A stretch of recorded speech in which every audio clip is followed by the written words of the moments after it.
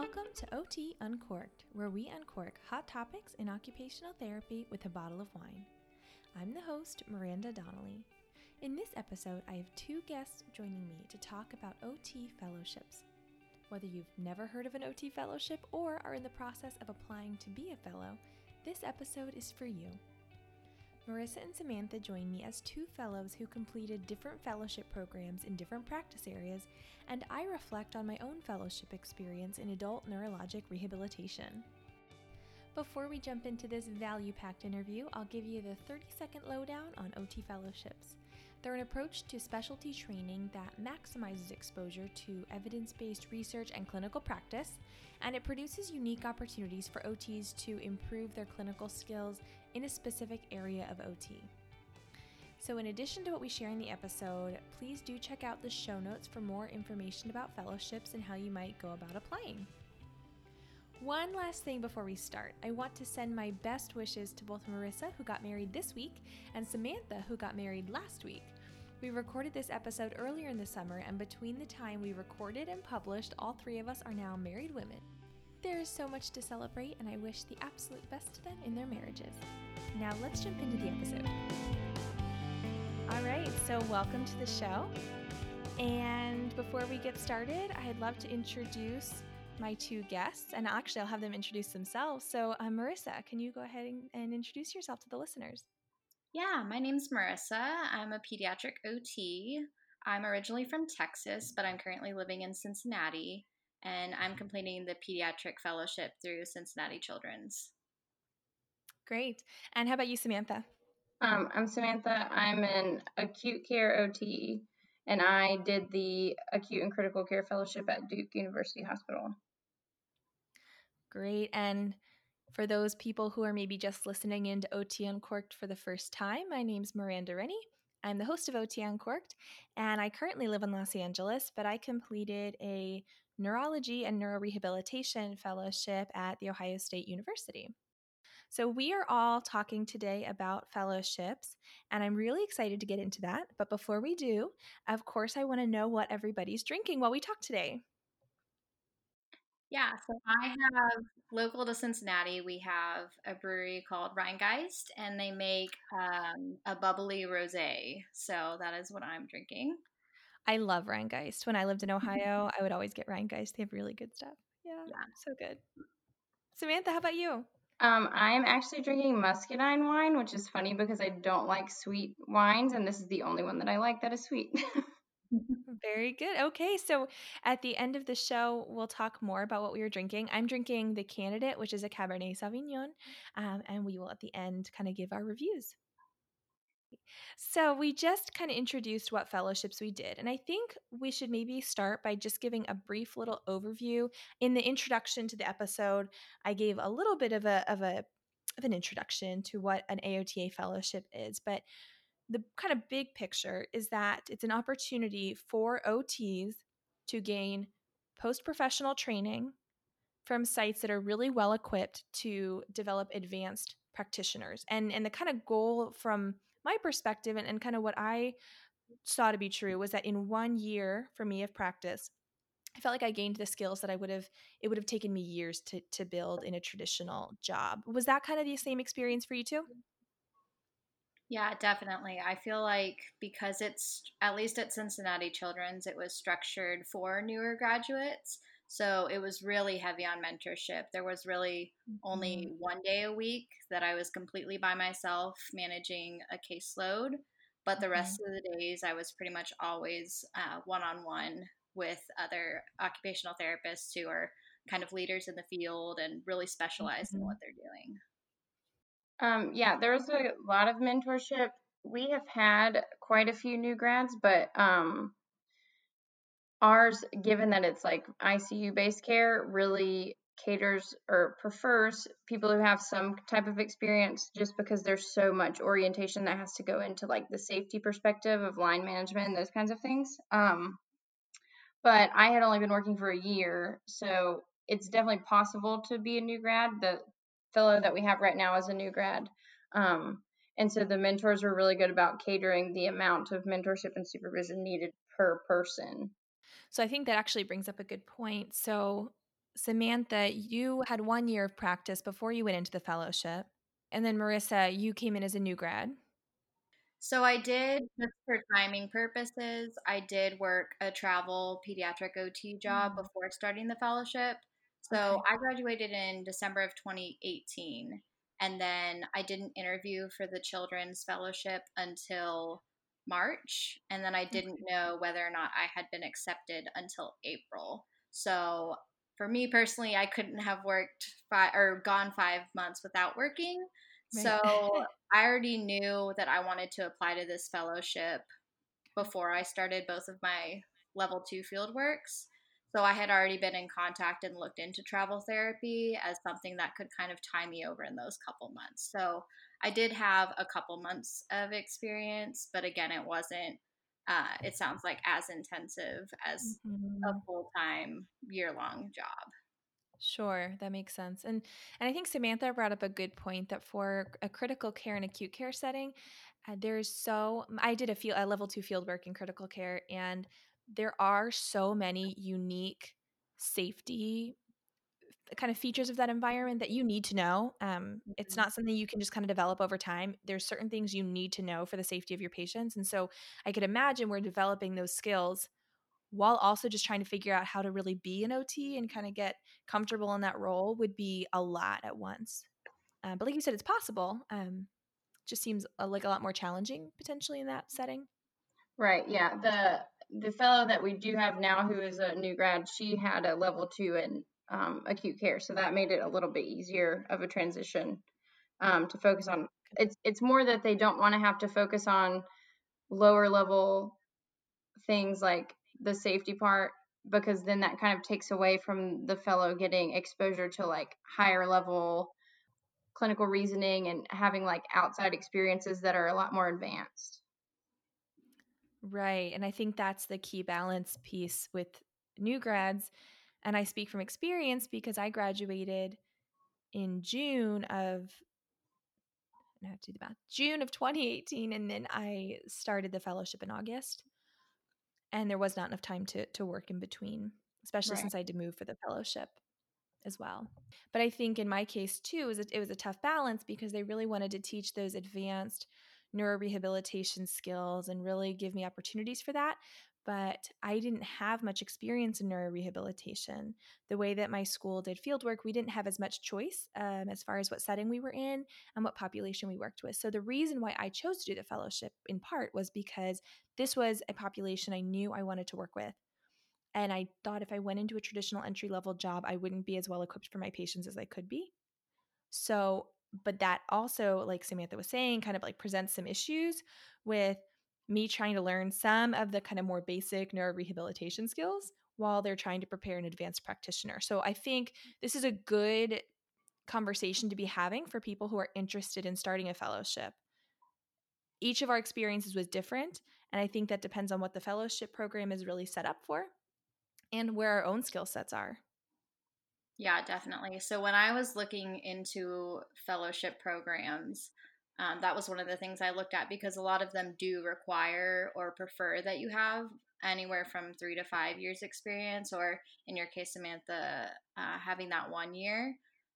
So Children's was one of or Cincinnati Children's was one of the ones that did not require all of that extensive Mm. experience. And at least when I looked, I know that more have been certified since I applied.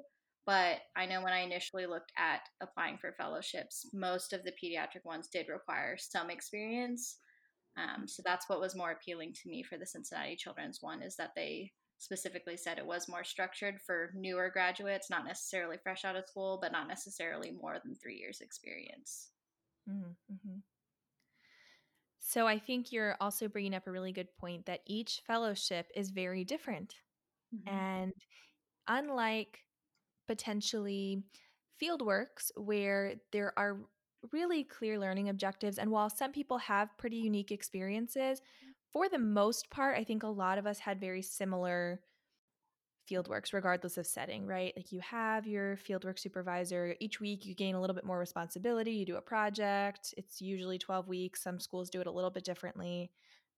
But it kind of all can look the same. I think with fellowships, one of the first things I think we should really highlight is that each program is very different. And while they all align with certain standards that AOTA has set forth, they leave a lot of room for each site to decide what resources they have that they can provide to make it the best experience possible at their sites. So I'm excited to hear all the differences that all three of us had in our experiences.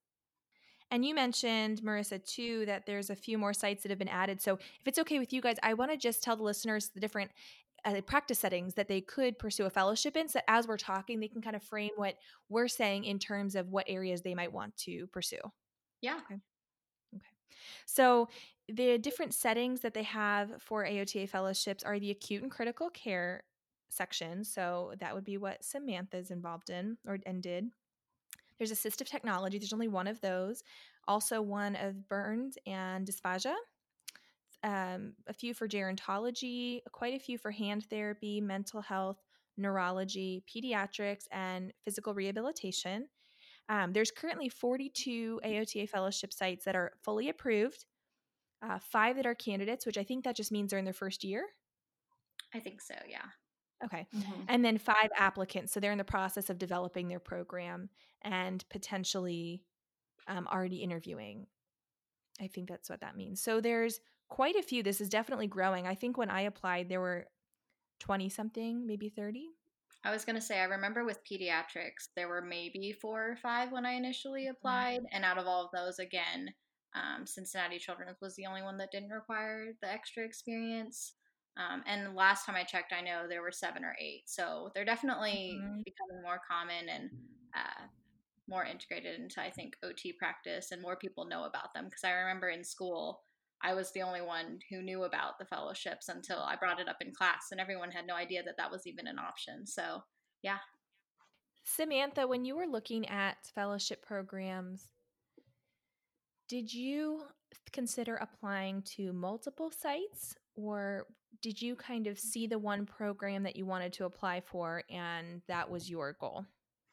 It's actually kind of interesting. So I worked the year that I worked before I did the fellowship, I was working at Duke, and Okay. I didn't really know about fellowships while I was in school. And so after I started working, I talked to the current fellow who was doing the critical care fellowship while I was working at Duke, and she was talking to me a lot about the benefits of it and the things she's learned and that kind of stuff. And so then I became interested, and I love acute care, so that was my go-to. So just the fact that I had worked in acute care and I loved it so much is really what drove me to stick with that one type of fellowship when I applied. Mhm. I'm curious. So you worked you worked at Duke, you were already in acute care. Were you working in critical care at all before the fellowship? A little bit. So I work on cardiothoracic surgery, and at the time I was working on a step down unit, and then once a week I would float to the cardiothoracic surgery ICU. But I hadn't had much experience in other ICUs. So, what was the experience like working somewhere and then staying there but transitioning roles into that fellow role? Um, that was probably, I will say that that was probably the biggest negative that I have, which is Hmm. my own fault. It was really hard to go from being a fully productive therapist, which I'm very type A, and if you give me a productivity standard, I'm going to meet it. And so when I was just a staff therapist, I was always overproductive. And then the fellowship has a productivity standard, but it's a lot lower. So it's only like 60%, Hmm. um, which I learned is still kind of high when you're trying to do outside experiences. So I personally had trouble with like letting go of the productivity side of it. Um, Sure. so I think that that was the hardest part of it for me. It Yeah. was the nice part was all of the mentors knew me and they kind of knew what I already knew, for lack of better words. Mhm. They kind of understood where I was in a clinical like skill level perspective, so it was a lot easier for them to like meet me where I was at, and there was less like figuring out what do you know, what don't you know, what are you uncomfortable with, and they didn't have Sure. to use as much time orienting me to the facility as a whole, which was nice. Okay.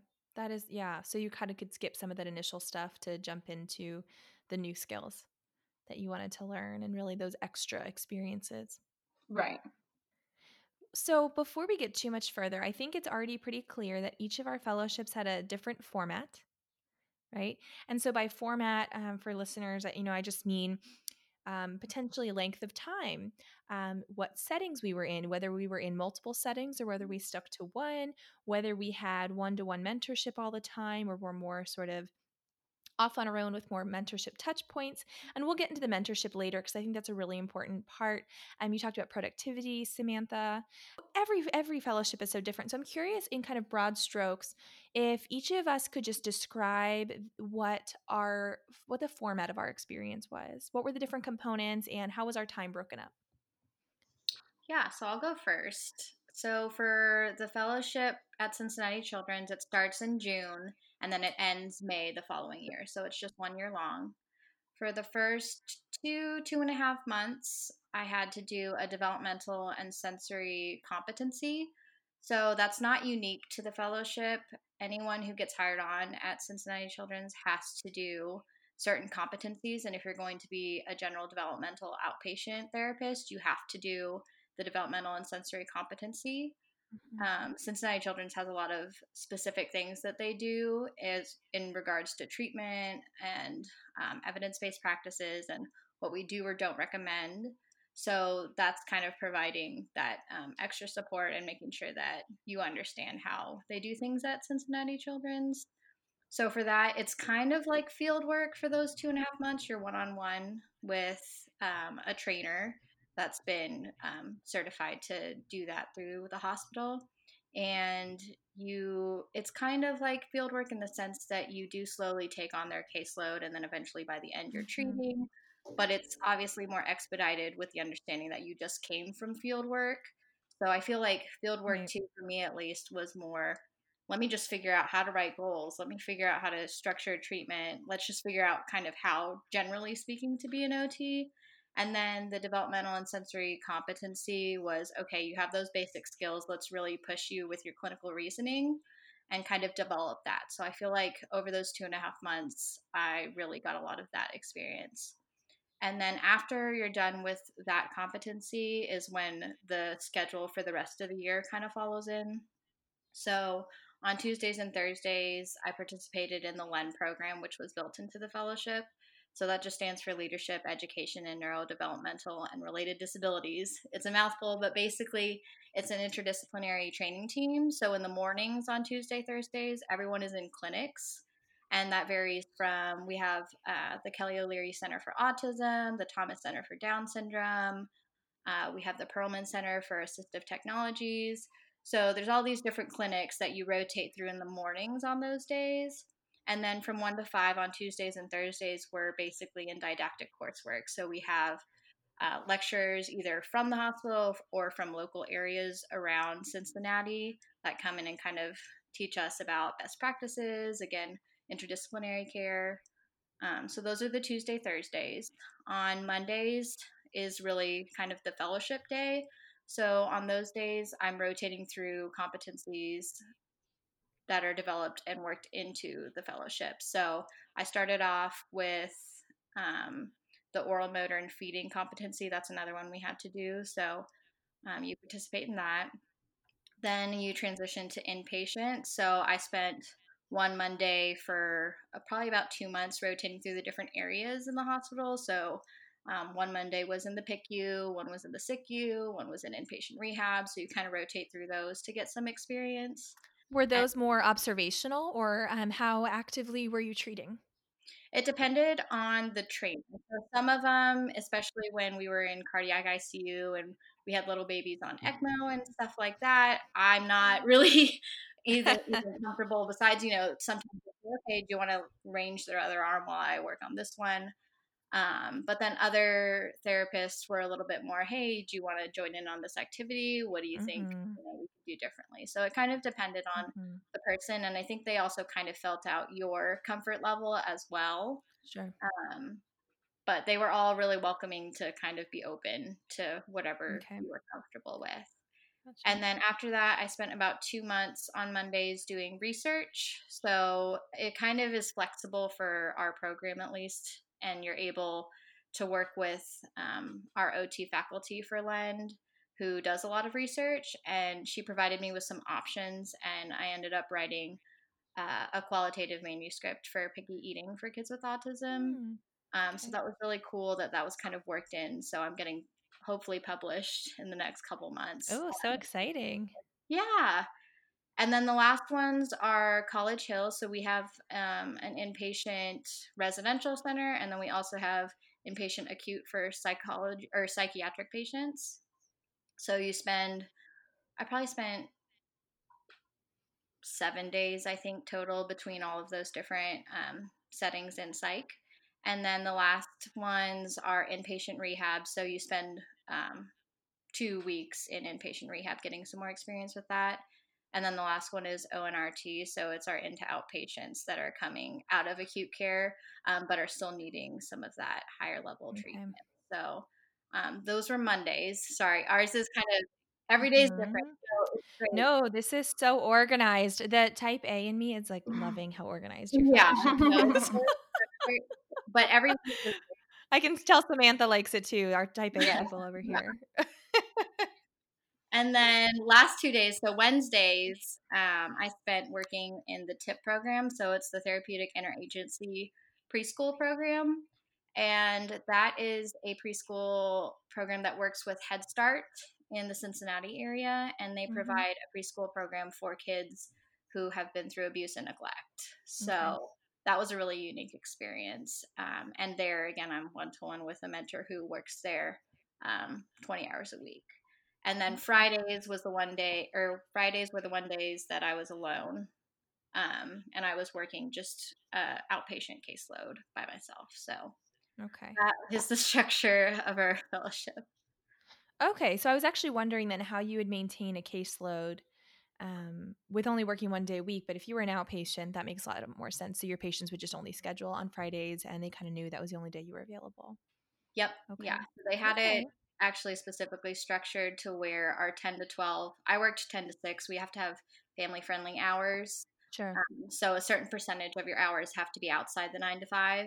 So mine was just pushed so that it was 10 to 6. So I got my hours at the end of the day. Nice. And my 10 to 12 slot was always developmental or general evaluations because they want you to really keep up with the standardized assessments and kind of the flow of evals. And then the rest of the day was just filled with 1 hour treatment sessions. So, Okay. yeah, but it's the same like you were saying. If someone's going to get scheduled for an episode, it's just going to be on Friday at 2 every week. So, Okay, great. that. Wow. Okay. Well, thank you for explaining that because I think all of ours are going to be so different. And Yeah. so to hear how yours is structured, yeah, it's fascinating to me. So I'm excited. I want to hear Samantha's too, and then I'll share mine. Yeah. Mine was a lot less structured. So basically, you spent 12 weeks in each ICU. And then, so the first one was the neuro ICU. And then the next 12 weeks was split with 6 weeks in the cardiology ICU and then 6 weeks in cardiothoracic ICU. And then 12 weeks in the MICU and 12 weeks in the SICU, so the medical ICU and the surgical ICU. Lots of interesting things. So a lot of therapists at Duke work altered schedules. Like I work Sunday through Thursday. And so the first 2 modules, the therapists that were the mentors also work Sunday through Thursday. And then after those modules, all of the rest of the mentors work Monday through Friday. So then my work schedule changed, Okay. which was a little bit interesting. Each module, the mentor and I would kind of just determine a time each week to have our discussions, like formal discussions based on whatever time worked for us. So we would do article reviews every week based on specific treatment interventions or population specific things for that module. And we would meet and discuss those every week. And then each module, the mentor would develop like extra learning experiences for me based on things that I told them that I wanted more experience in. Like in the neuro, ICU, the therapist did an extra learning experience on like visual tracking and visual assessment and determining neglect versus field cut and all those kinds of things that are kind of hard to weed out the differences in. That's good. And then the interesting thing is at Duke, there's not another OT fellowship right now. They're developing the hands one, but there are a lot of PT fellowships. So on every second Thursday, we would have a narrative reasoning meeting. And so it was every fellow. So like it was me and 7 PT fellows. And we would meet and discuss a case. And the focus of that discussion would be on like the more emotional side of the case. So like a very difficult patient case that like you struggled with emotionally because of like the treatments they were getting or because of the family situation or whatever it may be. So that was very interesting because we would present the case and then we would all discuss things about how the treatment went and kind of get feedback from each other. And so it was very interesting to be the only OT and thinking from an OT perspective rather than a PT perspective. And did then you feel a lot of pressure, like you had to be the one representative of OT, and get it all right? I don't know about that. It was funny though because the funny part is like the number of PT fellowships is like so broad. So it goes from like there's a neuro fellowship which is inpatient, which is the same setting as me, all the way to like sports where they're going to like they're the athletic PT, so they go with the athletic coach from Duke. So sometimes I felt like I would be saying things and some of them would look at me like I was crazy. But the inpatient PT was like, no, that was great. I totally got it. Like it was just funny. Yeah. That's cool. Like recommendations that I would make for treatment interventions in the outpatient setting that they were like, what are you talking about? So that was interesting. And then we had, as far as the extra experiences, it was very not structured. So with each module, the mentor would give me like a list of extra experiences that the previous fellow had done and like resources available to me. So these clinics are available to you to go to and that kind of stuff. And then it was basically up to me to pick which ones I wanted and when I did them, which I appreciated because sometimes I feel like they would maybe schedule experiences that you're like, that doesn't interest me at all. Like it does not interest me to go to a hand clinic, so it was nice in the sense that you got to pick what was going to benefit you the most. But that just made you have to be very proactive about what things you wanted to do and like be proactive about actually scheduling them.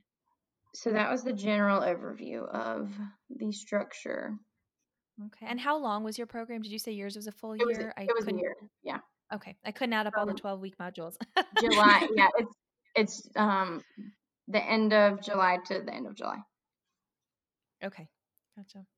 I was going to jump in too. So we also did something similar with the PT residents. So I'm the only OT fellow because they only have the pediatric fellowship.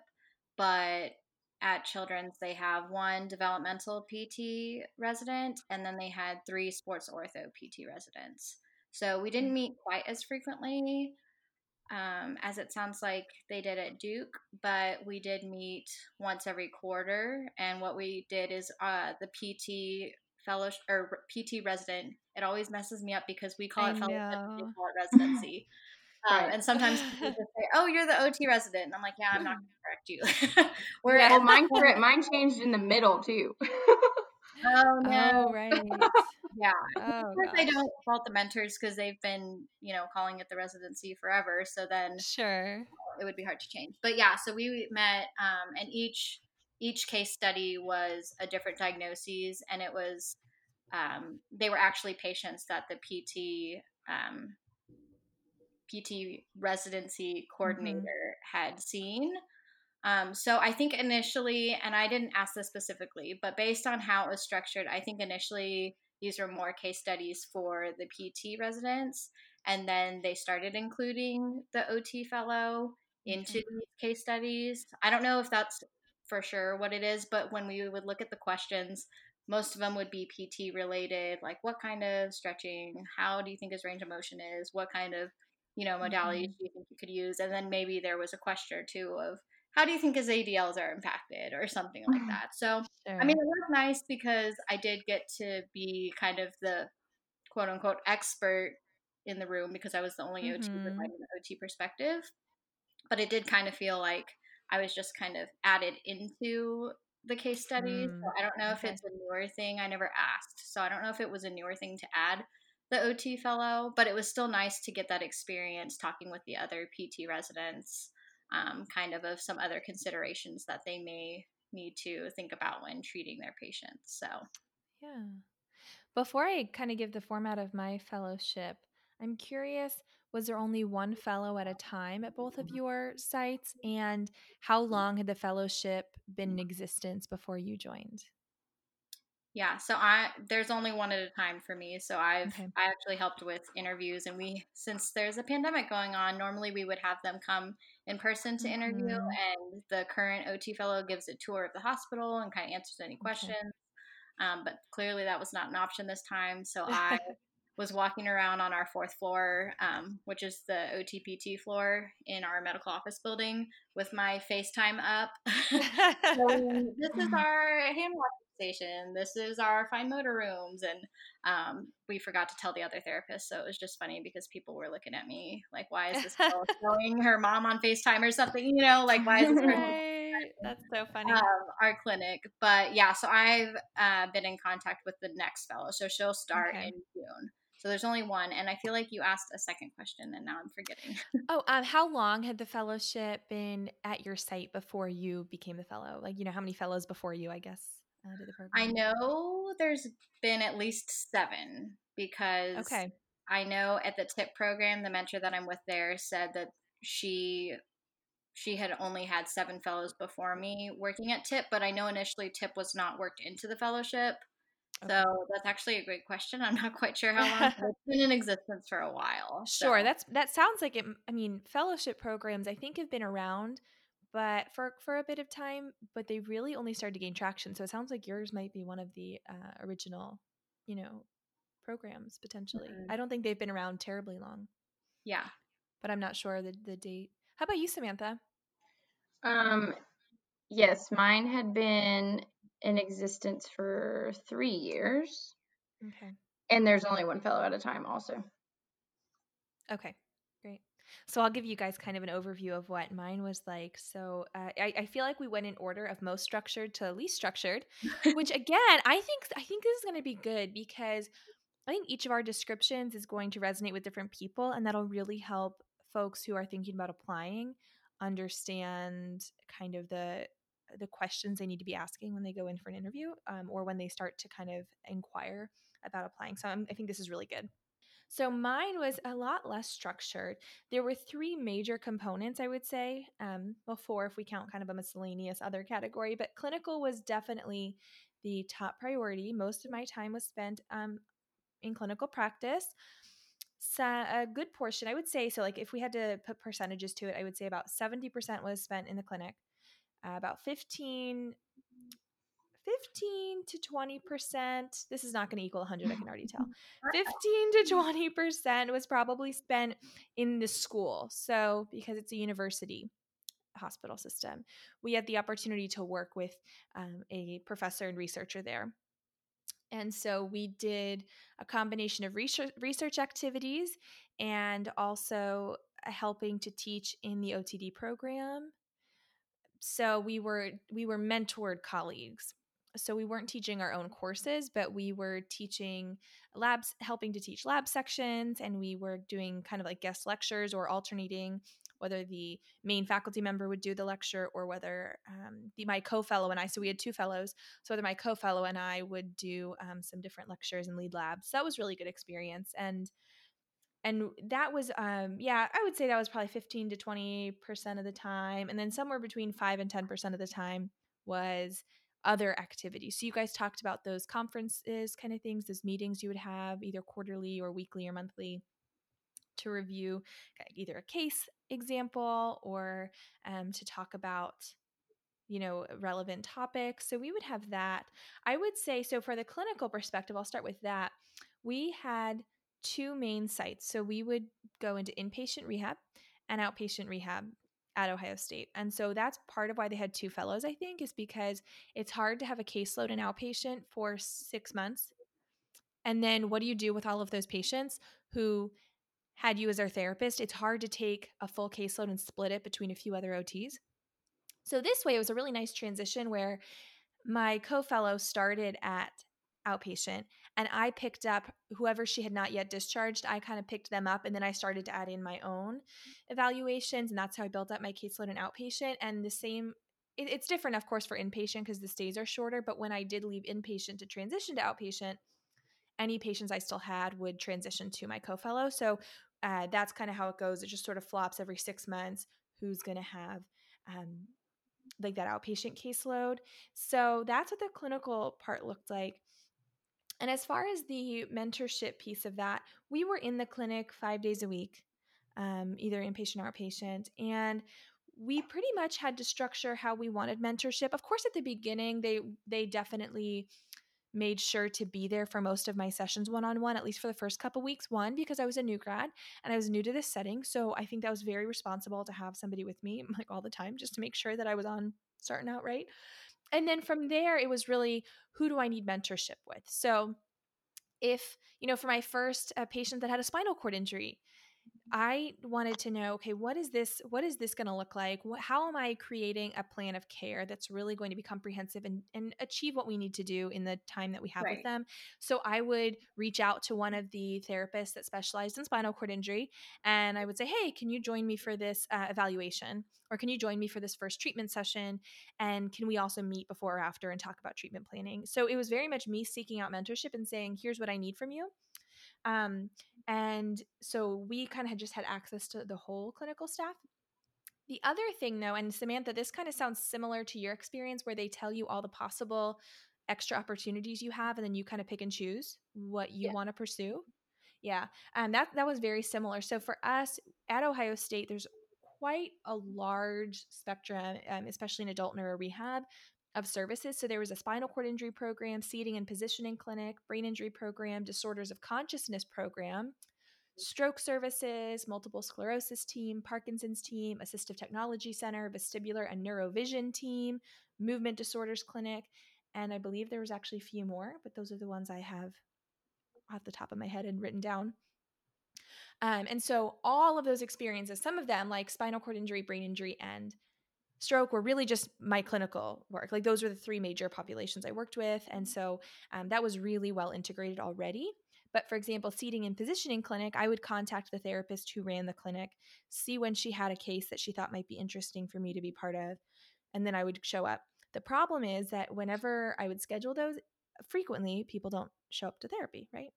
Especially when there's physical barriers to them getting there, which, if they're coming to a seating and positioning clinic, there's probably some barriers to them navigating their world. So that would kind of throw things off if I scheduled 3 hours to be in a seating and positioning clinic session and then they didn't show up. Right. So it definitely took a lot of self-structured, like managing your own time, really figuring out how can I make all this work while still maintaining my productivity standards. And we were expected to do 75% of what a full-time typical therapist, like non-fellow, would do. That we had the expectation of doing 75% of that. Some of that was mentor time. Most of it, I would say, was not mentor time. It was working in the clinic. And then, like I said, the teaching was kind of sporadic. So if there was a class happening that we were involved in, we'd go there for a couple hours a week. And during the winter, when there wasn't classes, we just wouldn't do anything with teaching. We'd spend a little bit more time on research. And then we had those fellowship conferences, which I think sounds a little bit different than what you guys did. My co-fellow and I would alternate months, and each of us would have to prepare a presentation either about a certain population and kind of general, like what does it look like to do stroke evaluation, or down to very specific things like what does it look like for us to create goals for brain cancer clients, like what are our goal, how are our goals going to look different? And so we would be given a topic and we'd have to prepare an in-service essentially for all the therapy staff, which I think was really good experience. So yeah, it was very much fluid. We were also told, if we wanted to go to clinical rounds at the hospital, which would be, hundreds of people in a lecture hall, we could go to those. We could attend the neuropsych case study sessions where we would talk about a case that was really hard, maybe emotionally or psychologically for the therapist. So yeah, it was very much, we structured our time how we wanted. And I think that my co-fellow and I had very different schedules. Like if you were to compare our schedules, I don't know if you'd be super clear we did the same fellowship necessarily. I was going to add one more thing too. So in the first, I guess, semester, which would be kind of midway after you finish your developmental and sensory competency, so mid-August to December, my schedule was packed every Tuesday, Thursday with those clinical times, 8 to 12. They had something specific in my calendar. Mm-hmm. But I do feel like for the second semester, there was a lot more, not necessarily free time because you are supposed to be working, but Right. there were a lot more openings on Tuesday, Thursday mornings.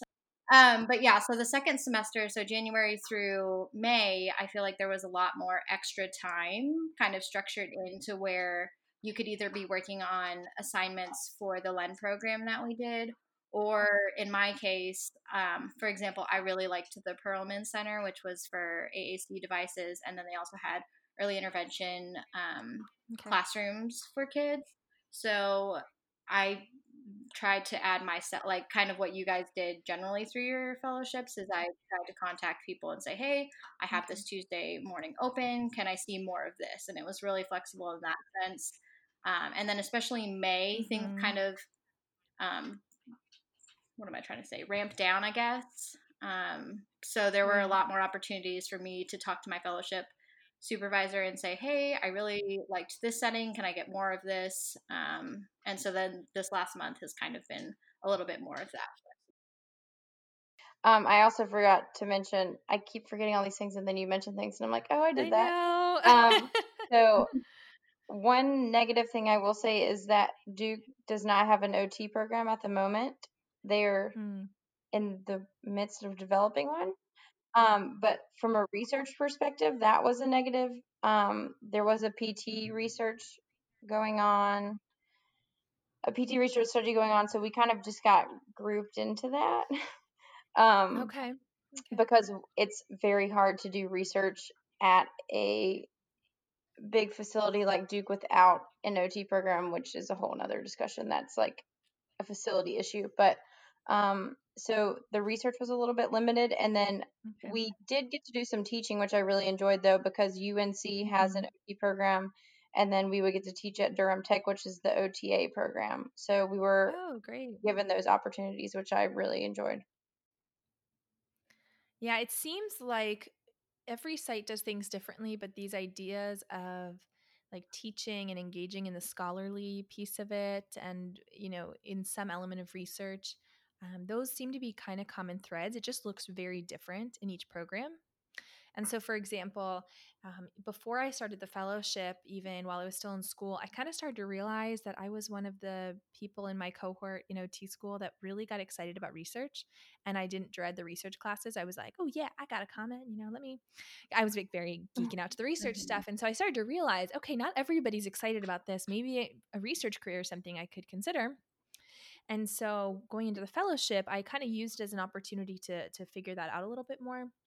So I really was interested in that. And so I talked to the fellowship coordinators and said, I'd like to really prioritize spending some more time in the school doing research. Of course, still maintaining my clinical standards, but just wanted to explore that and see if that was a possibility. Whereas my co-fellow really didn't have as much of an interest in that. And while she was more than happy to participate in the research component, I think for her it was less of a priority. And so we had a little bit of that flexibility to kind of say, hey, this is an area I might want to pursue later. Can I get a taste of it here? And I think that's a nice feature of the fellowships overall. I was going to say one thing too, that because it sounds like you guys both got some teaching experience. So while our LEN program is associated with UC, University of Cincinnati, we did not have direct teaching experiences, but through the LEN program, I mean, we were all of our disciplines. So let's see if I can get them all right. We had OT, PT, speech, psychology, developmental pediatrician, uh, genetic counselors. I know I'm missing people, but we had a lot of different disciplines that while we all generally understood what we all did, we didn't really have an in-depth, I think, understanding before doing the program. And so throughout the whole program, we did presentations about our disciplines and kind of taught through that sense. And we also did basically kind of like a case study, but well, what would it be called? They call it interdisciplinary training team, and basically each semester we're split into 2 groups, and each group gets a patient that gets evaluated by everyone. Oh, audiology is another one. I just remembered her. But basically, we all evaluate both of the kids, and usually they're suspected for possibly having autism. Okay. And so through those, we each do our own evaluations, and then at the end of the semester, as we go, we present kind of our case on them. So those are kind of, I guess that's the way that they kind of work in the teaching component in our fellowship, but it's not going to an OT school and teaching that way. So yeah, and I think according to the AOTA standards, it's very much up to interpretation in some ways, how each site wants to carry out the didactic portion and whether it's actual teaching experience or just more of the you are on the receiving end of the didactic modules. And I think a lot of programs have a combination of those two. I know that's kind of how mine was. Yeah, that's so interesting how different they are. I want to ask a question too that I think this might be the best place to ask it. Whenever people have inquired about fellowships to me, and part of what motivated this episode was just that people reach out and want to know. And I just feel like I can only give one perspective. And I think this interview makes it so clear that my perspective is only one.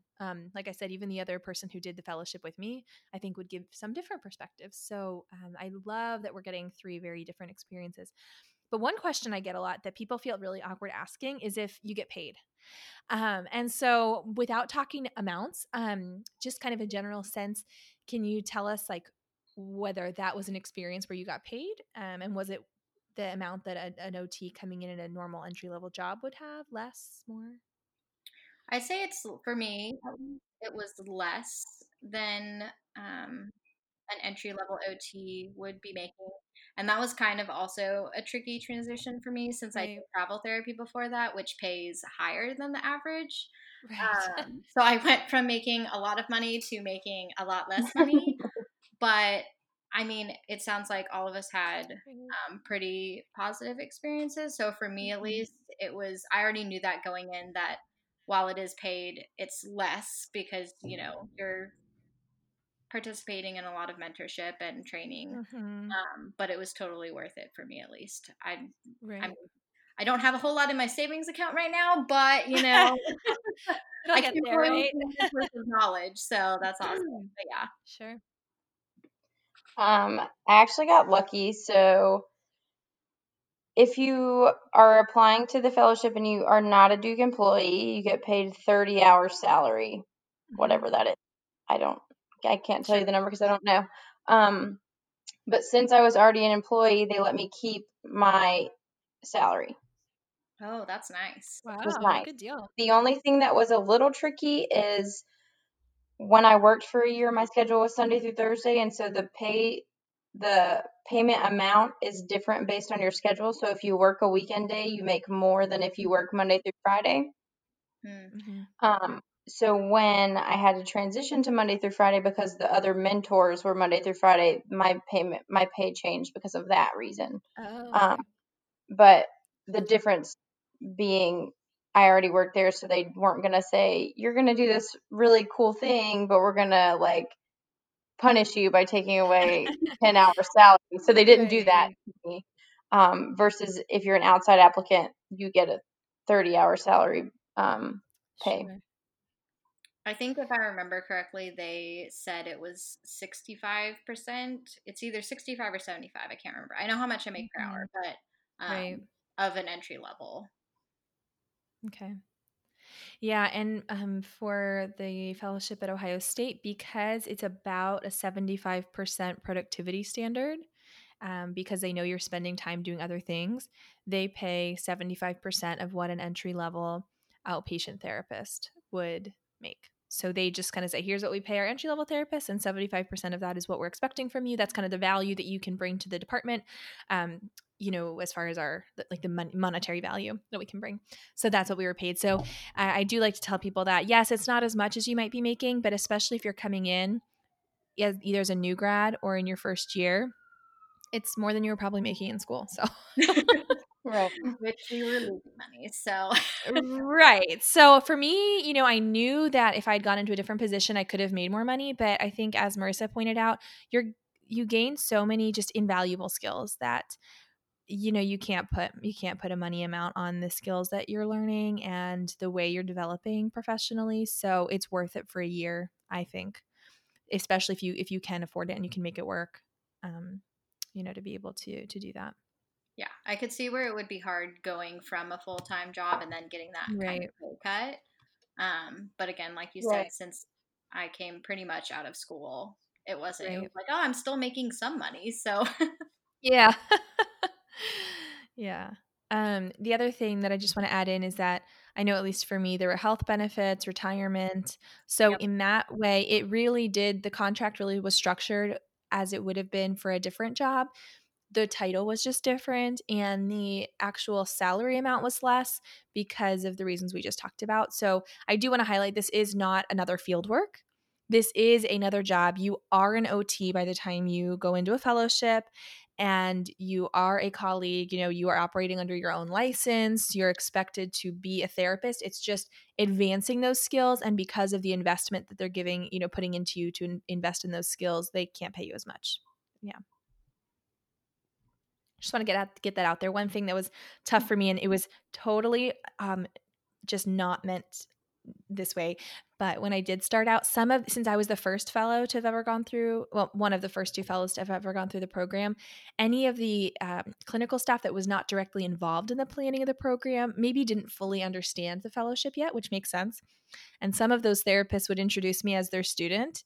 And that was a little frustrating, Whoa. but all it took was a little bit of communication of just saying, "Hey, I'm a real therapist." And that was solved in no time. But anyway, I think just to assert that this is not another level 2 field work, which is, I think, sometimes the way people can feel when they're looking at fellowship programs. So I'm curious if we can talk about why you even applied to a fellowship, and if throughout that process, or for Marissa, while you're still in that process, right? Mhm. And Samantha and I, now that we're done and have had some time to reflect on it too, the reason why we applied, does that match up with what we gained from the program? And do we feel like that it really satisfied what we were looking for? So Samantha, do you actually mind starting? During my first year as a practicing therapist, I found myself wanting to do so much more than I was doing. Like, I want to research this, I want to learn about this, I want to treat a patient that has this diagnosis, which is really hard to do when you're a primary therapist on a certain service. And then I would find myself going home and spending 2 hours researching things, and I'm like, this is not what I'm supposed to do when I leave work. I'm supposed to live my Mhm. life. So I felt like I was not able to get everything in that I wanted to during work to satisfy the things I still wanted to learn. And so I thought that the fellowship would be a really good opportunity to have more balance, in the sense that time is built in for me to be nerding out and researching these things and learning about things Right. that I wouldn't necessarily get to learn about before. I also wanted to, we have a lot of float therapists who can basically go anywhere, and that is crazy to me, or was crazy to me. I was like, I want to be able to do that, even though my position that I have now is not a float therapist. But I Mhm. wanted to be able to, if necessary, and feel comfortable treating patients everywhere, because as we know, my patient who had heart surgery, their only problem is not that they had heart surgery. Maybe they had a stroke after, maybe they have an underlying condition of something else. So I felt like that I wasn't equipped to treat all of the extra things that come with a patient with a certain diagnosis. Right. Um, and I 100% think that the things that I wanted to get out of it align with what I got out of it, because now I can go to any ICU and treat a patient and I feel completely comfortable. And that would have taken like 10 years probably to get that experience being a therapist, a primary therapist on a different service. Like, you don't have the opportunity just to say, I'm going to go to neuro today, because you can't do that. You have patients that you have to see. So being able to get all of the cross training and that stuff would have taken a long, long time to get the level of experience that I got in 1 year. Yeah. I think that's you're really highlighting some of the major value of fellowships, just how much variety of, kind of the variety of experiences that you get, and you just can't get that in a normal job. Yeah. And it prepares you so well for other positions and really opens up doors for you to say, I actually do have experience with this, and it's even mentored, right? Right. Yeah, so I'm definitely one of those people that wants to know everything you can possibly know about something, and I like to feel very prepared. Like over this past year, I've been working on trying to get more comfortable with not planning and with being able to just go with the flow, especially in treatment sessions, which I've definitely had a lot of experiences where I go in with this plan, and then today that's not where we're at. So Yep. I feel like I really wanted a fellowship to, one, kind of give me more training, more mentorship, because while my fieldwork 2 supervisor was great, again, I feel like fieldwork 2, you're spending just trying to figure everything out and not as much getting that specialized training. And then also it's dependent upon your clinical supervisor's caseload. So, I only got to see the kids that she was seeing.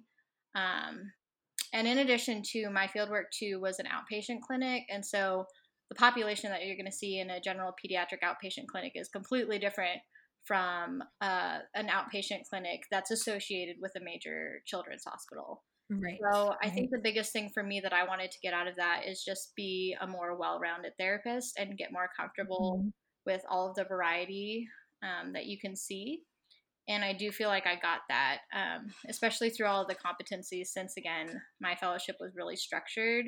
I rotated through hands clinics, cerebral palsy clinic, rheumatology, the sensory and developmental competencies that we talked about, autism and Down syndrome. Like, we got a lot of specialized training for different diagnoses. And because of that, I feel like I am, one, much more prepared to just walk into any room and be able to come up with something, or have at least some baseline of knowledge of where treatment needs to go or how to treatment plan for those kids. And then additionally, just getting that exposure. Like, I would not have gotten half of the exposure to any of these diagnoses that I've learned about here if I was just treating by myself for a year. So yeah, I definitely agree with both of y'all that the amount of training that you get and exposure was probably the biggest part for me. Yeah. I think I mentioned this before, but there was a few reasons why I applied, but I think the main motivating force was that I really discovered towards the end of my program that I thought adult neuro rehab was really where I wanted to be, which is funny because I came into the program wanting to be a pediatric therapist. Since I was 11, I think I decided I was going to be a pediatric OT. And then, of course, I had this life crisis at 20, like, oh my gosh, I don't know if I want to do peds. I think I want to work in adult neuro rehab. And so I realized, though, the experiences, as I mentioned before, with fieldwork, I didn't have much of an opportunity. I mostly had worked with like chronic stroke as in the neuro realm, but certainly not as much with acute stroke. And even my experience in the critical care unit in level 2, you can just do very different occupation-based things in the critical care unit than you can in inpatient rehab and outpatient. So I didn't feel like I could carry over all of that. I felt like I needed a lot of more experience to be really eligible for an entry-level job in neuro rehab. So my motivation was, I want this experience, I want to work with this population, and I don't have the skills I need. I'd love to be able to have mentored experience. And I think I also kind of mentioned this before too, but I wanted to dabble in the teaching and the research a little bit. That was something of interest to me. I thought was worth exploring early on, so I could kind of create a better understanding of where I'd want to go in the future.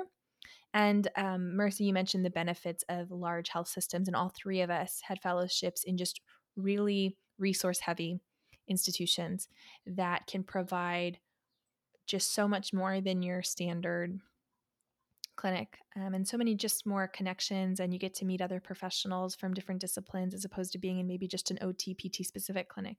And so I felt like all in all that was going to be a really good combination to help me grow.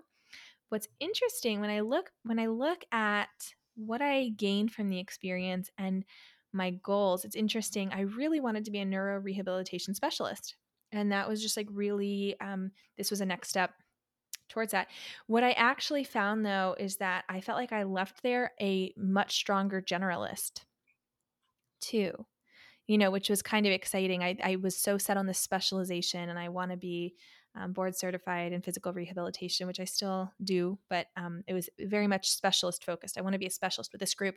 And I felt like I just learned how to be a better OT in general and just um, appreciate the specialization and appreciate those unique skills and modalities that really you're going to use in that environment, but also just how to be a good therapist.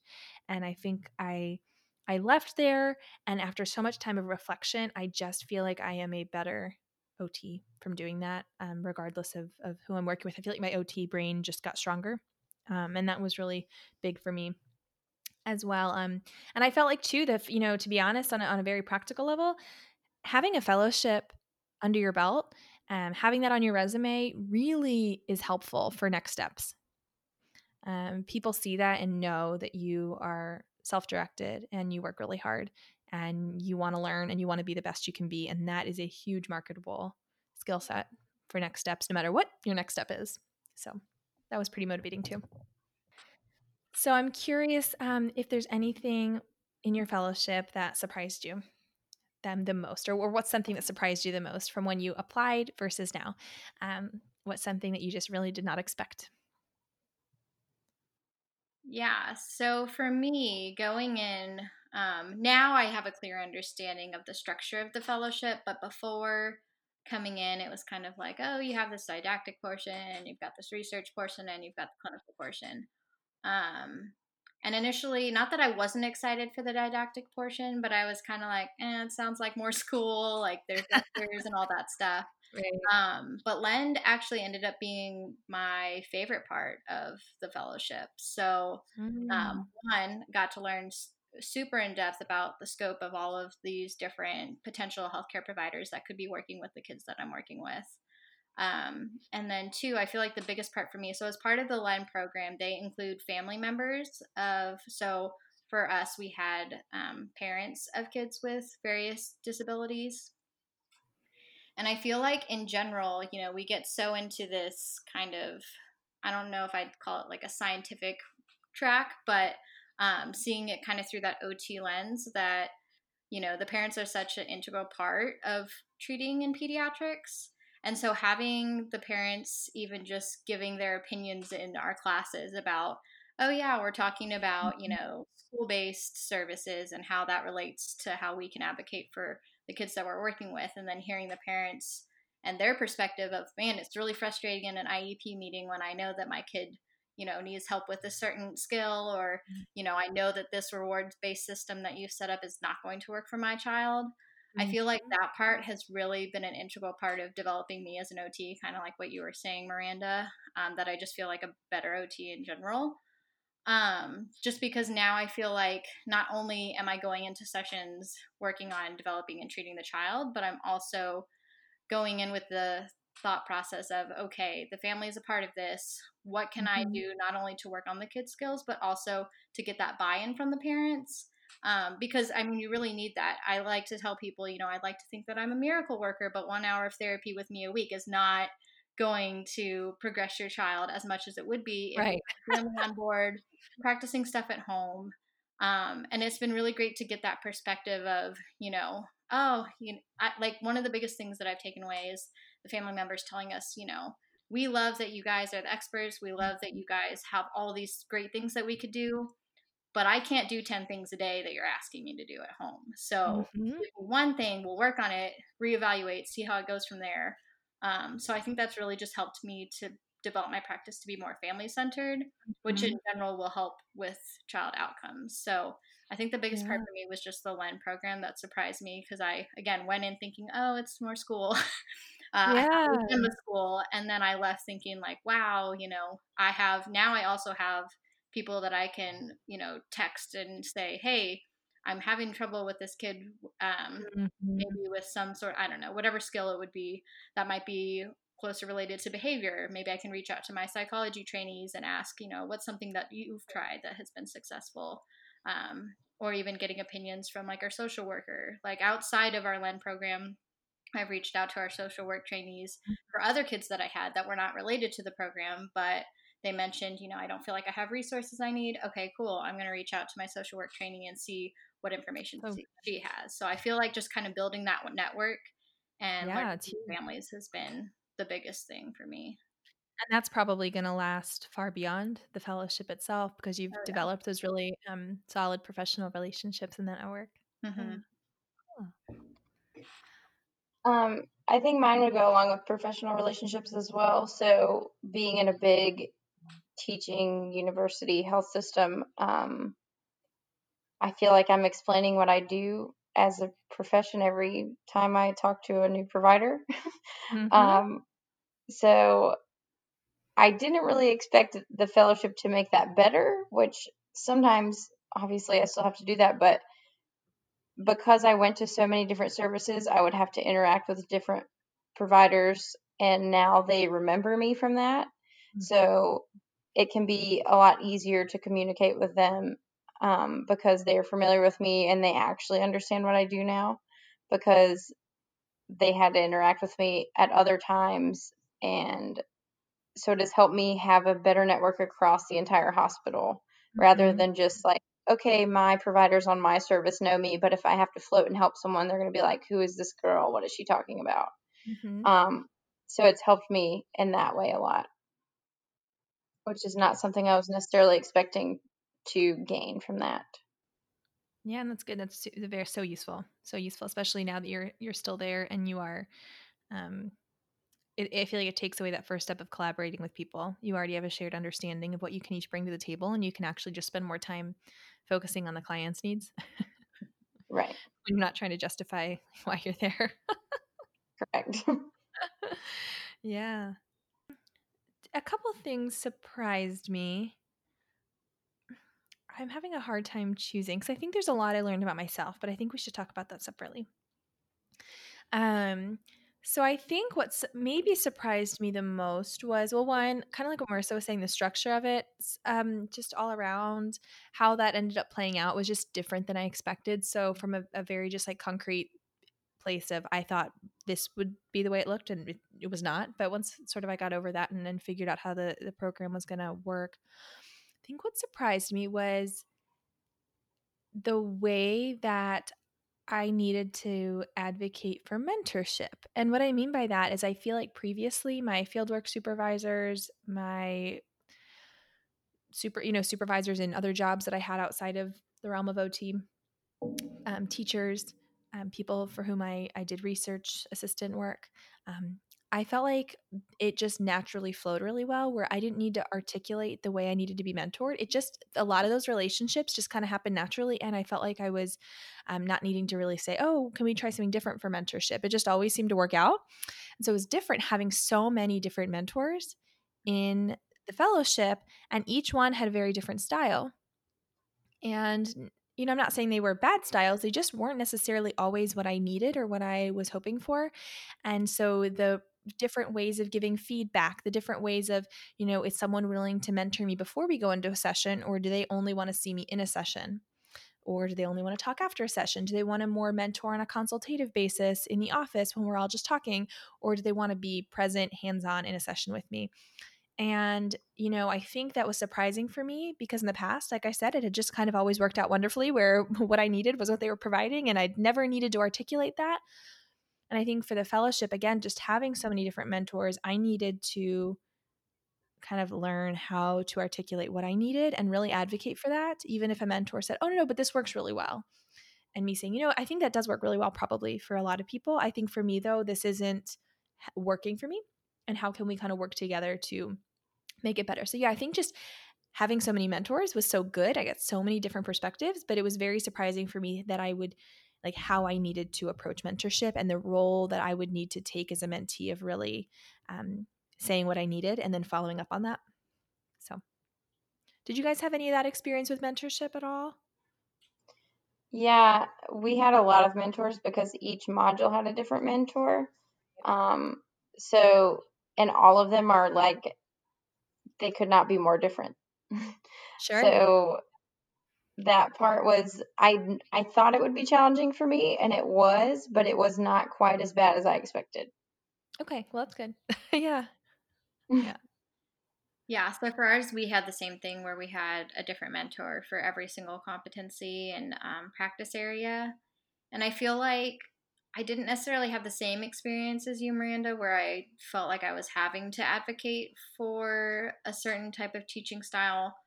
But I will say, too, that with with a lot of the mentors, I was only with them for maybe a couple days at a time. Mm-hmm. So within those experiences, it wasn't like I was with the same person for months on end getting constant Sure. mentorship. So I feel like with some of those, it was more just, especially the ones that were more observation based, it was more the understanding that you'll ask questions later when the family's not around, and that's just Mm-hmm. kind of how it's structured for that. Sure. Um, but I do feel like it was cool to see so many different people's therapy styles as well outside of besides the mentorship. The mentorship was great, but also seeing Mm-hmm. how they approach certain situations and getting to see all of their different clinical reasoning skills. Again, kind of like you were saying earlier, kind of developed me as an OT because I feel Mm-hmm. like that's rare where most of the time you maybe get hired on and then you spend a week training, maybe 2 weeks, and then they Right. just let you go. And not that you can't learn that way, but I feel like getting to see people who have been in practice for 20 years and have Mm-hmm. their specialty Mm-hmm. down adds to your clinical knowledge because now you see, okay, this person's had 20 years to figure it out. Now I can take that, and this other person's had 15 years to figure it out. I could take that. So getting that variety, I feel like was good. And also, I feel like long term, while I didn't have to advocate for a certain teaching style or learning style, when I do eventually begin supervising students, I feel Mm-hmm. like I'm going to bring that perspective of, okay, this is what works for me, this is what doesn't work for me, and kind of more so collaborating with students and saying what works for Mm-hmm. you as opposed to this is what works for me, so we're going to do it this way. So, Mm-hmm. I think that's huge. I think that's a lesson in mentorship that probably from doing fellowships we have all learned way earlier than most people. I think that idea of realizing that it's very much mentorship is kind of customized to the mentee mentor pairing, and it's going to look different, and that's okay. And we should be really adaptable. I think that's such a good lesson that we have learned so much earlier, and that you're right, we can apply when we are mentoring students or new colleagues, that we can really understand what it's like to be in that mentee position and understand that depending on the day or the person, they're going to need something different from us. So I kind of hinted at this a little bit before, but I also felt like I learned about myself a little bit more. I think any new environment, and again, for me, it was a new state, a whole new social circle outside of work. I was, I think you moved as well, Marissa, right? mm-hmm. Yeah. So we both moved to a new place for our fellowship, and then you're also moving to a new setting and this whole new experience. So I think I learned a lot about myself, both as just a therapist and even just about myself, things that I'd never really had to think about before. And I kind of learned. So I thought that was pretty cool. And I wanted to maybe share just a couple of those things and then also see if you guys had, similar experiences. I think for one, I really thought I would enjoy the inpatient rehab the most. Outpatient was going to be cool, and I was excited for that. But I thought inpatient rehab was where I was going to want to be and stay and just lean into that. And that it was, I guess that also is something that kind of surprised me. But I realized that just the long-standing relationships are so important to me. And so being able to see progress in my patients for over 6 months, and we'd work on something, and then I'd say, how was this weekend? Did you try that skill in your home environment? And like, how did it go for you? Or you went to a party this weekend, and we talked about some different things you could do to make that possible, and kind of modify your routines so that you had enough energy to go to the party, or you could cast beforehand, like whatever the skill was that made that party possible. It was so rewarding just to hear them come back and say, yes, it went so well, or you're never going to believe what else happened that we didn't even think of. And just partner with them in daily life and feel like we were really working in their context. Even if we were meeting in the clinic, like we were really working on, their occupations in context. And so I realized I loved that. And so now being able to be in a setting where we can have those longer standing relationships is something that I learned about myself and or something that I really want to do. And I learned that about myself through doing this process. And I loved inpatient rehab, but I just think long term that's not necessarily the setting that I want to be in. So that's one thing I learned about myself. And again, I think about the mentorship too. Like, what do I really need from a mentor? Before it had just kind of worked out, I didn't really need to think about that as much. So I think that was really good. How about you guys? Is there anything you learned about yourselves through this process? I kind of already knew this about myself. I don't know. So, as I mentioned before, I'm very type A, and some of my mentors were not type A, and I was freaking out. Mm-hmm. And yes, so I already knew that about myself, and I felt like before I was very bad at adapting and figuring out a way to just get over it and meet in the middle. And so I learned how to be a lot better at that, which has helped me in other aspects of life because you have to get over it. But I learned quickly how to figure it out because it made my life a lot more pleasurable and easy and less stressful when I just figured it out very quickly, which I didn't think I was capable of doing. That is impressive. I actually, once you said that, that really resonated with me as well. I think part of that actually goes back to what I was trying to get at with mentorship too, is like you're saying, I'm very type A too. So I would say, let's meet at this time. I want to review these items. I want to do this thing, learn this thing. Here's what we're going to talk about. And we're meeting from this time to this time. And so some of my mentors, that was great. But usually, and of course, we do need to be flexible in a clinical environment. And I do get that. But sometimes it'd be like, oh, yeah, I kind of forgot we were meeting today. Let's meet next week instead. Meanwhile, Yes. what I wanted to talk about, I was like, no, I want to talk about it today because I want to apply it on Friday. But I had to internalize that and just be like, nope, okay, that's fine. We'll meet next week. It's all good. So what I was thinking, what I was kind of like, how I was responding, it was definitely, there's some distance there, but I was definitely trying to be more of that in the middle, like Samantha, you're describing. So that totally resonates with me. Yeah, so for me, I mean, I feel like we're all type A. And Yeah. we all did fellowship, so I feel like we're generally speaking go-getters, like we got to go, go, go. So I feel like this year I really took it as, okay, I need to get some more balance because I've been in school, since I was 5, and because I didn't take any breaks between undergrad and grad school.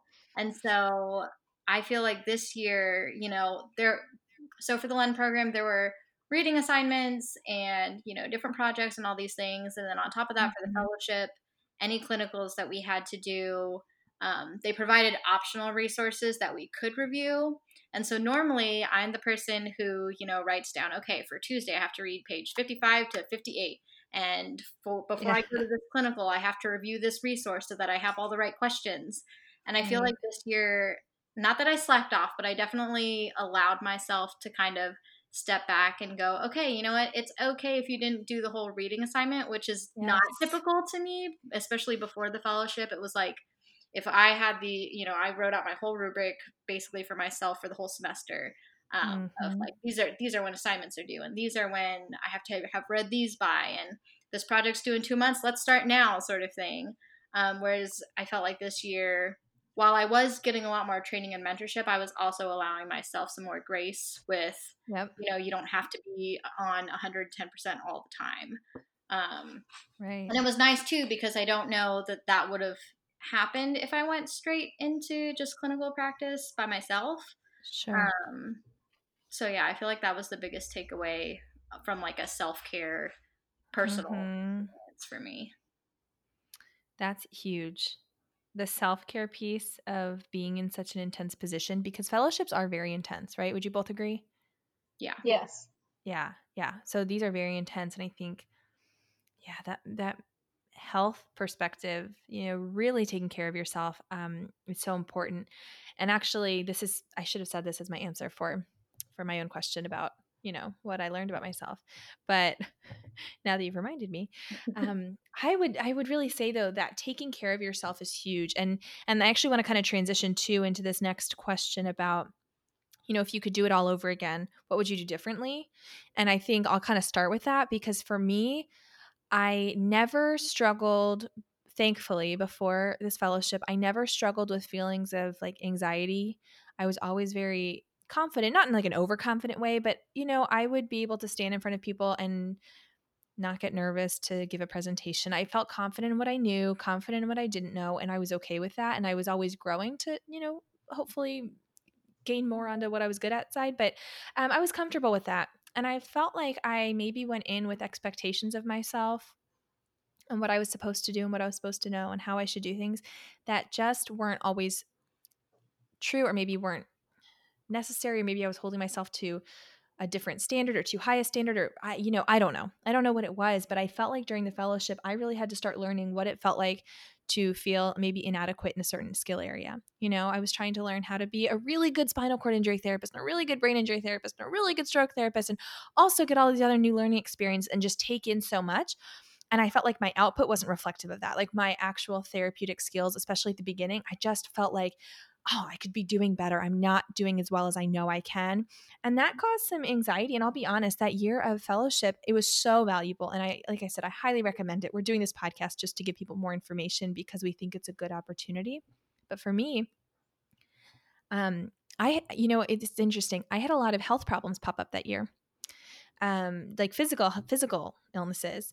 And I feel like it was because I didn't know how to handle that anxiety that I was kind of potentially creating a little bit for myself or that I was experiencing. And so if I could do it again, I would have much better like coping strategies. I would have much better awareness of myself and kind of what I needed to stay mentally healthy during that time because it was such a good experience. And I think I would have gained even more from it if I had those skills and that handle on it. So for me, I think that is huge. I also think, Marissa, you were talking about, okay, I've got to read these articles and look at these resources before I see this patient. I didn't do that a whole lot because I felt like at the end of the day, sometimes my brain just needed to take a break. I was away from family. I was in a new town trying to build relationships outside of work so that I wasn't alone in this new city, in this new state. So I felt like, oh man, maybe it's bad that I'm putting so much effort into making friends and doing things outside of work that I'm not spending as much time reading literature and kind of doing work related things. So I think for me, I'd kind of give myself a little bit more grace in that area. And I think I would just take better care of myself so that I could do even better work. But what about for you guys? What would you do differently if you could start over again, knowing what you know now? I would have let go of the productivity perspective part, and not been so focused on meeting that number because, to be completely honest, pretty much no other fellow before me or after me has consistently met productivity. Yeah. And really their like administration was, I mean, obviously they're not thrilled about it, but they were like, this is just how it is. And the PT fellows and residents were also the same way. Like it was not a super realistic expectation given the fact that they also wanted you to have so many outside experiences. Right. But if you tell me to hit a number, I'm going to hit it. So I probably would have done less of that. Yeah, that's a really good piece of advice. And I think that even applies to people not doing fellowships. Like, yes, Right. there are productivity standards, but almost it's like the more you focus on that and the more that becomes your goal, Right. that's just not a healthy, approach to work in general, I think. Right. Yeah, that's good. Yeah, so two things. One, I realized I didn't mention for us what productivity standards there are. So we only have productivity standards on Wednesdays and Fridays because those are the days that we're treating in the TIP preschool program and on our own. So I feel like for me, because those were the only 2 days that I had productivity standards, and those were the only 2 days that I was independently treating, it wasn't difficult to meet the standards for that, because mine was 63% for those 2 days. So there was a little bit more flexibility, and also because they were the standard caseload where I'm seeing the child Friday at 2:00, it was pretty consistent. But going back to what we would do differently, I feel like, especially in the beginning, um, it was hard kind of transitioning from, okay, I kind of got used to being on my own, and now I'm going back to being directly supervised by someone. And I feel like for me, that kind of provoked some anxiety of, okay, gosh, do I even know what I'm doing? Like, there's this person who's been working for 20 years, who's specialized. Like my developmental sensory competency trainer has been at Cincinnati Children's for 18, 19 years. She's SIPT certified. She has her board certification in pediatrics. So I feel like for me, that was really intimidating to go in, and it made it a lot harder on myself mentally, emotionally, and even physically, because I was just trying so hard to keep up, and kind of almost set my expectations for myself too high, I feel like, in that setting.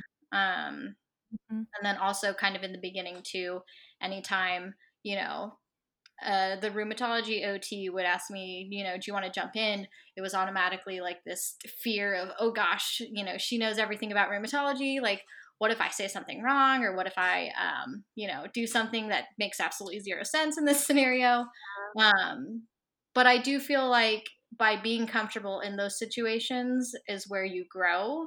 And so I feel like over the year, I've slowly gotten more comfortable with that. But I feel like if I could go back, especially in those first couple months, that I would have gotten more out of that if I just kind of let myself be comfortable with trying things and not worrying so much about, okay, this 3:00 kid, we tried this last time, this didn't work. Let's pull out this specific toy and we're going to, give him feedback this way. So yeah, if I could go back to the beginning and kind of tell myself to just relax, you are an OT, even though you don't have as much experience as this person. So, you're not going to do anything crazy to hurt a child. So just try things and learn from them. And I mean, that's what the mentorship is there for you to learn. So I feel like that was something that I had trouble reminding myself is you're here to learn. And even though these people know significantly more than you do and have way more experience, like they're just there to teach you about whatever it is that they're working on. So yeah. That's huge. To be honest, I think when you were talking about that made me, kind of remember those feelings of anxiety mostly came up when I felt like I needed to perform for the mentor watching me who was taking notes on, which side note, I think that's something I realized. I cannot have somebody taking notes while watching me do my job. Yeah. Take mental notes and write it down later. Like I need to work on that, which is probably the correct answer, is that I need to work on that. And being okay with seeing that they're writing stuff down and not knowing if it's positive or negative. Like, don't worry about it. You're doing your job. You're an OT. And that's something I'm working on for sure still. But I think that anxiety came up when I felt like I was just being like judged by somebody else. And I don't think that was the mentor imposing judgment on me. I think that was me creating that was what was happening. You know what I mean? Sort of telling myself the story that I was being judged. And if I do something that's not great, somebody's questioning, why is this girl an OT? Which sounds kind of crazy, but when you're in the moment, it feels very real. Oh, you know? Yeah. I think that's even just good advice for any OT who's new grad and maybe is being, challenged in their work, and just kind of knowing that it's okay if you're not doing everything perfectly. No one's sitting there, writing notes to NBCOT saying you shouldn't be an OT. You're not messing up that badly. It's okay. Right. It's all a learning experience. So Yes. And so on a very practical next steps note, if someone is applying for a fellowship program and let's say they get an interview, can we give them a few pieces of advice, maybe some questions they might want to ask? Because I know for me, I just didn't even know what to ask because every program's so different. And I just tried to take in as much as I could, but I felt like my questions weren't as targeted as they could have been. So do we have any question recommendations for people who are going into a fellowship interview and just don't know what to ask? I would definitely ask to either see an example or be told an example of the format and the structure. Just because I feel like that while less structured experiences are fine for some people, other people just like cannot thrive in that. And it's good to know up front what you're probably walking into so that you can determine if that is a good fit for you. So good. I think that's huge, especially since I think that's one of the largest points of variation between fellowship programs is the structure, as we've seen today. Yeah, it's good. Yeah, I think kind of going off of that, I would say clarifying the level of mentorship, kind of like what you guys were saying. So before talking with you guys, I didn't realize that it was more you have to independently seek out the mentorship as opposed to it's structured for you. And on Tuesday at 9, you're going to be with this person. So kind of clarifying that to determine if that's something you're comfortable with is having to set up those own experiences or if you're okay with having them set up for you. And then since productivity was something that we brought up, if that's something that's important for me, it wasn't that important going in. I figured we'd just figure it out as we go. But I know for some people that number is really important. So clarifying any productivity requirements. That's great. But yeah, I don't know that I can think of any other specific ones. Yeah. I think the other one that came to mind for me, and I think it's just really reflective of my own experience, but what knowledge or what experience is expected of a new fellow walking in, and really being open and honest about what you do and do not have experience with. So I had very, very minimal experience with brain injury. And one of my interview questions was asking what I would do in a very specific case example of someone who has an acquired brain injury. So I answered the question, I'm sure very poorly, and it still worked out. I got the job, but I'm sure I answered it poorly. But I think then that maybe should have clued me in to say, what do you expect of an incoming fellow? Because I have time to prepare. And if there's something I don't know or that I don't have the skills for, I am happy to acquire those skills before I start. And I think I should have asked that, and I didn't. So I would say if you're especially if you're new to that setting or with the population, asking, what assessments do you guys use? Because if it's an assessment that you've learned but you're a little rusty on, that's something you can do ahead of time. You don't necessarily need mentorship to review an assessment that you're kind of familiar with. Like what assessments are you guys using most often? Are there any modalities that you highly recommend I at least read about before we get started that maybe I wouldn't have had exposure to in school? Kind of just that entry level knowledge, because I think it almost like what Samantha was saying about the critical care setting, where there's so much base knowledge. Like you can take an online webinar about critical care lines and tubes to get an entry basic knowledge. You're definitely going to want mentorship, but at least when they come in and start talking about all these different lines, you can say, "Oh yeah, okay, I do remember learning about that, but tell me more." And so Right. so I feel like finding out what is expected of you coming in could be so helpful just to propel you forward once you actually start. Yeah, I think too, talking about I just thought of this Yeah. example with the brain injury question. I feel like in an interview, because again, these fellowships are meant for specialized training and mentorship. So I don't feel like they expect you, obviously, coming in to already know it all. Otherwise, you wouldn't be seeking out Right. a fellowship. And so I feel like in an interview, that's a really great opportunity for candidates to emphasize, I really haven't had that much experience with this diagnosis, but I am willing to learn. I would, and kind of maybe even giving examples like before seeing this patient, I would reach out to maybe if there's like a specific TBI mentor or any sort of evidence based articles that you could be researching, like really emphasizing I'm here to learn. And that's why I want to do the fellowship, I think could really make people stand out as a candidate. Marissa, why did we not talk before my interview? Well, you got it anyway, so it worked out. Yeah, it worked out. It all worked out. Yeah, those are great questions to be asking. And so I think hopefully what this has shown people is just how different each fellowship is. And so asking a question, even prefacing it by saying, my understanding is that every fellowship structures things differently. So at this location, how do you handle X, right? Or Y or whatever? And I just want to reinforce it's probably not a dumb question. And it's probably not an obvious question because every site is going to have a different answer. Mm-hmm. So there's nothing that you should know about fellowships before, you don't need to there's no some secret code where everybody's the same on this. I mean, it's very much okay to say, hey, I don't understand how this fellowship program handles this. Can you give me some more details? So I'm going to give people the freedom to ask those questions that they might otherwise be afraid not to, to ask. Great. So as we start to wrap up here, I love to ask what book recommendations people have. I love to read, and I know there's lots of others in our OT community that love to read. So what do you have for us?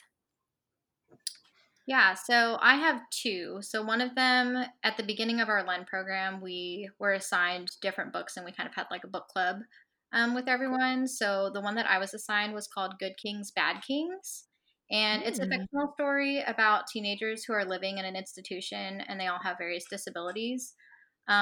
So for me, one, it's fictional, so it's a little bit of a lighter read, I feel like. So that was nice to have that over the summer, but also I feel like, at least in OT, we work more with the younger kids. And I feel like one of the things that I've kind of found through this fellowship is that I do kind of have a passion for addressing those transition age kids, especially those teenagers who are, going through everything else.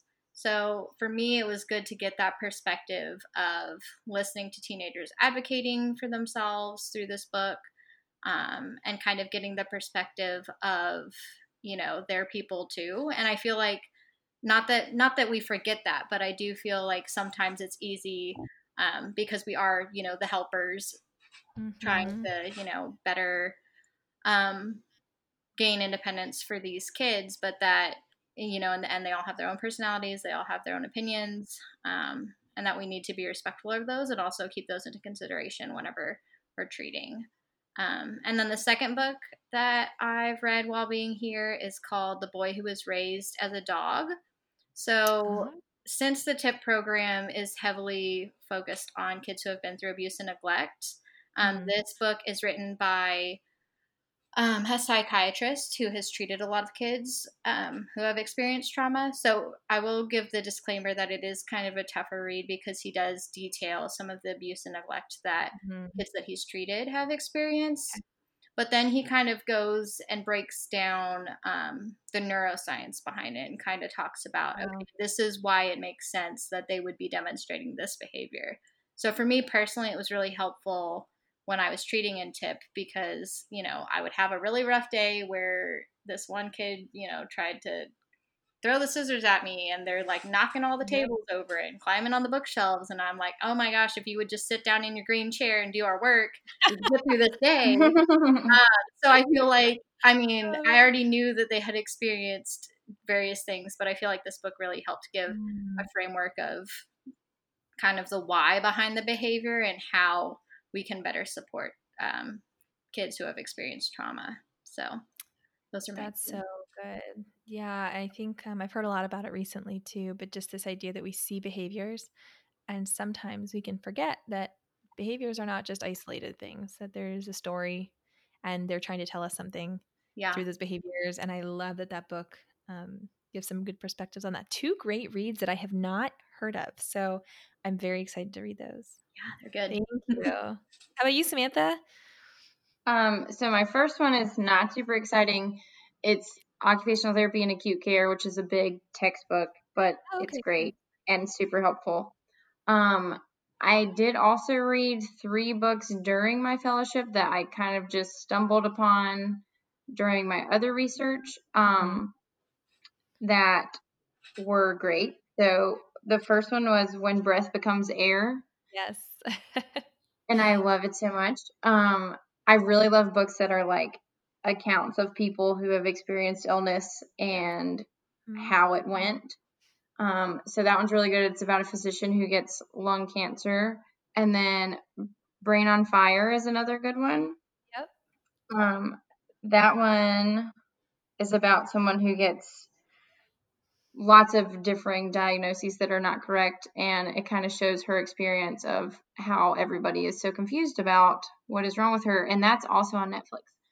And then the last one is My Stroke of Insight, which is, that one was probably the most interesting to me because it is written by a physician who has a stroke, and then she describes how things, like how she was perceiving things. So she had aphasia, and she said that when people would come talk to her, it sounded like dogs were barking.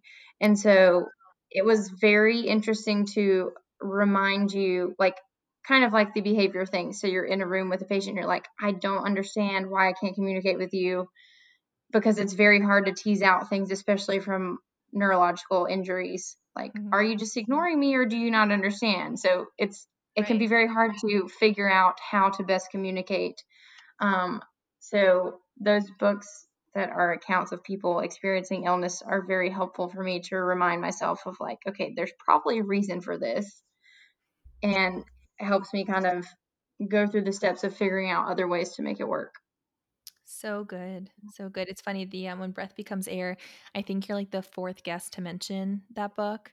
Yeah. So I feel like that's really impacting people. Everyone's loving Yeah. it. I love that book. And I think Brain on Fire, one other guest to mention. So I think those are really good recommendations. Thank you. Mm-hmm. So today we uncorked the hot topic of fellowship programs, and we shared multiple perspectives on what those can look like. And I hope this conversation was very helpful to folks who are interested in fellowships and this being a potential next career step. And we also uncorked 3 different drinks. So I'd love a quick review on what you thought about what you were drinking today. Yeah, so the Rhinegeist Little Bubs is one of my go-to drinks since being here because, again, since I'm from Texas, I had never heard of Rhinegeist. Yeah. But I really like it that it's a sparkling rosé and that it's really light and fruity. And sometimes they even put it with, orange juice and make kind of like a little mimosa, like a rosé mimosa. Ooh, so good. Yeah, I love it. I love that. Versatile. How about you, Samantha? Yeah, this is actually one of my favorite kinds of wine. So it was great as always. Good. Well, and I was drinking a Cabernet Sauvignon, but I drink so many episodes, so I'm really sorry, listeners, if this is getting boring and it's my go-to. But I always try to make the wine in some way relate to the topic. So, that we're talking about on the episode. So I chose the Candidate. It's a 2017 Cabernet Sauvignon from South Australia. And I chose it, first of all, because of the name, The Candidate. And I'm really hoping this episode helps people see not only if they would be a good candidate for a fellowship program, but really if a fellowship is a good candidate for them as a next step in their career. And, if this is a candidate they should be considering as they move forward. I think that it's not necessarily for everyone, but I do think it's a really good option to know about. And so if hearing this episode is really kind of pulling at people's interest, I think it's worth pursuing that train of thought to see if this could be a good candidate for you. My review of the wine. So the first thing I said when I took a sip of this was, "Oh, that's spicy," which is so interesting because I don't typically say that about wine, but there's a lot of strong flavors in here. It's very bold, it's dry, and lots of different spices. And I'm not skilled enough to identify what all those different spices are, but it was a very just bold, kind of overwhelming, like, wow, there's a lot of spice to that, which is really interesting. I'd say it's definitely more on the acidic side, which I'm not a huge fan of. But again, I think it was so unique and so many interesting flavors that it's still kind of, I would still recommend it. A lot of dark fruit, which I tend to really like. I would say, though, this is not, I know I kind of did this, but this is not the kind of wine I think I would just sit down with a glass of wine to kind of unwind at the end of the day. I think this is more so one you have when you're having like a red meat and like a really hearty meal. I think it would complement that very well. But I wouldn't say it's like a go-to just for a glass of wine outside of a meal. So anyway, that's my review of The Candidate. So if you want to check out these wines, I'll have it in the show notes. You can see the name and information of them. Again, thank you guys so much. If people have more questions, which I'm sure they will, about fellowships or maybe even your specific programs, how can people contact you? They can contact me via email if they would like. It's just my name, samantha.hoyle@duke.edu. So pretty easy to remember. That is the easiest way to get in touch with me. Yeah, I was going to say either email or LinkedIn. I know I actually had someone last week, or I guess it was this week, message me about fellowships, which I feel like is an appropriate timing, asking kind of what my experience was and whether or not I'd recommend them. And it kind of really ties into the podcast today about everyone's experience is different and every program is different. So it's really, I can give my experience, but that's all I can give. So it's been so great talking with you guys, Marissa and Samantha, about your fellowship experiences. Of course, I only had my own experience, and so it's been so cool to hear how our programs overlapped and really create the foundation of what an AOTA fellowship is supposed to be. And then also how each site and each of us kind of was able to customize the experience to really match our professional goals and really just help us grow as OTs in the areas in which we really want to grow. So I really hope this episode is helpful for people who are considering a fellowship program. I loved hearing about the differences between my fellowship experience and Marissa's and Samantha's experiences. My year as a fellow has changed my OT clinical and research practices, and I'm very grateful for the experience. So if you're interested in learning more about fellowships or applying, check out the show notes and reach out to any of us with other specific questions. We're happy to share. Thank you so much for listening to OT Uncorked. It's always fun to sit down with you and uncork OT with a glass of wine. Cheers!